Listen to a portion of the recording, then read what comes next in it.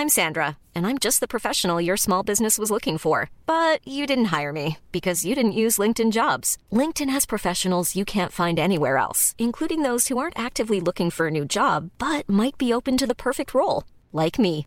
In a given month, over 70% of LinkedIn users don't visit other leading job sites. So if you're not looking on LinkedIn, you'll miss out on great candidates, like Sandra. Start hiring professionals like a professional. Post your free job on linkedin.com/people today.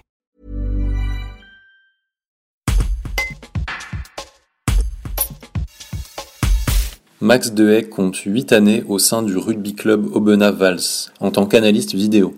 Chaque semaine, il récupère des extraits de matchs pour les soumettre au staff et aux joueurs afin de préparer les prochaines échéances. L'art des choix raconte son travail de l'ombre, essentiel pour tenter d'améliorer les performances collectives et individuelles de l'équipe albenacienne. Un reportage d'Anthony Gonzalez. Moi, c'est Max Dehaye. Je suis natif du secteur d'Aubenas et je suis responsable de tout le domaine vidéo du rugby club Aubenas. Et ça depuis 2013. Alors, analyste vidéo, finalement, c'est quoi ? En fait, c'est traiter les données de notre équipe et des équipes adverses. Tout ça dans le but de performer et de faire développer l'aspect sportif de l'effectif professionnel du rugby Aubenas-Valls. On a un logiciel, du coup, qui nous permet de travailler sur ces fichiers et on fait des retours de notre performance sur l'aspect offensif, défensif, sur les aspects de la conquête et du jeu effectif. Et après, on bascule sur les équipes adverses, sur des grandes lignes du futur adversaire.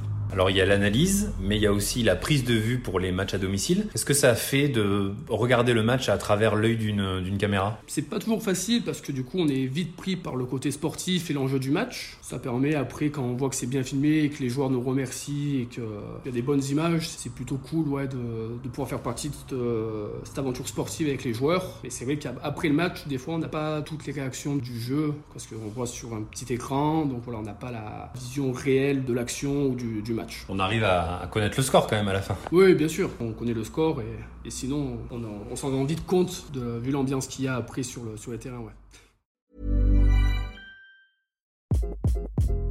Hi, this is Craig Robinson from Ways to Win, and support for this podcast comes from Invesco QQQ, the official ETF of the NCAA. The future isn't scary. Not realizing its potential, however, could be.